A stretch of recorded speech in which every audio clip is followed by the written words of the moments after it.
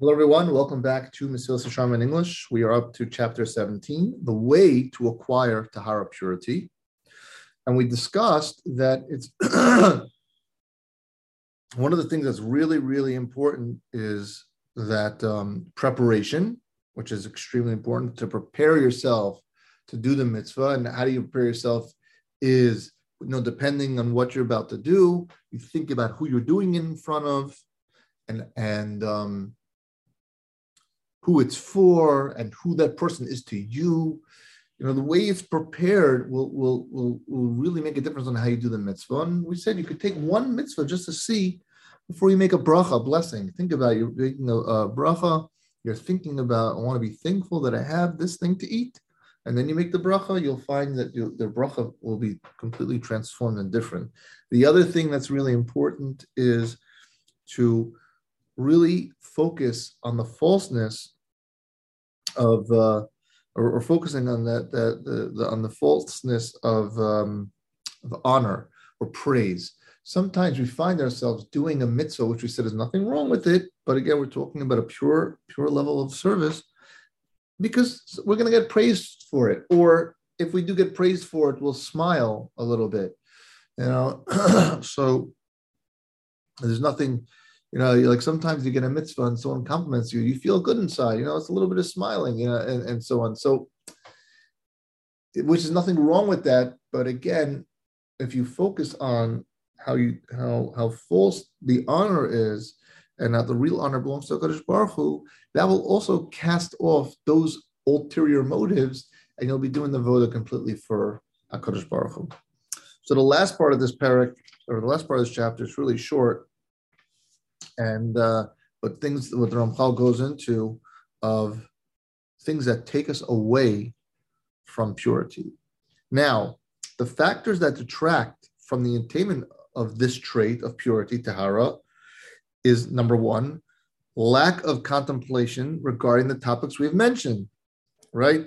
What we discussed about remaining, that is, the foolishness about the lowliness of worldly pleasures. We spoke how fake they were and how temporary they were, running after honor. And that's also something, if you run after covet, it's also things that will take you away from purity. And lastly, the insufficient preparation for the avodah. Insufficient, if you don't prepare properly for the divine service, then that again will also result in not attaining purity. Now, the first two factors, and Ramchal is explaining, the first two factors which we discussed, which has to do with honor and pleasure, those the two factors seduce the mind away from its proper focus and draw it to personal interest of the physical pleasure and honor. And the reason why it's so bad, he's saying and again, the Ramchal, you have to understand this point. It's going to be a little bit of extreme point right now, but we are talking about someone who's doing a level, he wants to do his level perfectly. So he's saying that when a person does a mitzvah and he thinks about the personal pleasure he's getting out of it, whether he's eating, let's say he's eating, okay, I have to eat to survive, and I'm enjoying that eating, or whatever it is, he's like an adulterous woman who takes outsiders in place of her husband, meaning that when you're with your wife, you're thinking about someone else, in a sense, which is obviously really bad. So I know what the Ramchal is saying here. It sounds very extreme, but we're talking about a high level here. We're talking about someone who wants to do the avodah perfectly, who wants to do the avodah in the utmost way that it can be done. So obviously, these foreign thoughts or ulterior motives is not the perfected avodah. So that's why he's comparing it. The first two things, when you think about that, as is written in Bamidbar, it says very clearly, you should not explore after your heart and after your eyes, after which you stray. The reason for this analogy is because when a person dwells on the inappropriate, his heart turns away from the ideal look to which it should have been, and it turns instead to futility and false illusions, just as a person when he, with his wife and thinks about someone else. And as for the third factor, which is insufficient preparation for the mitzvah, it causes a natural foolishness that stems from one's inclination towards physicality not to be driven from him before he engages the mitzvah, and the presence of that foolishness will taint the service with its rot. So that last part that he said here also, again, we're talking about high levels of avoda. If you don't have the right preparation, then imagine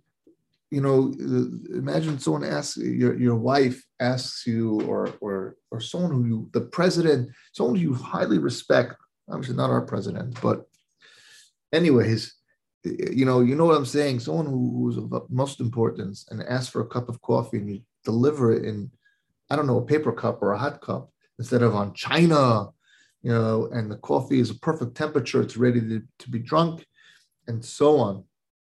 It makes a big difference. So that's what he's saying here, that when a person has a lack of avoda, there's a little bit of a stain. Lack of preparation of avoda has a little bit of a stain.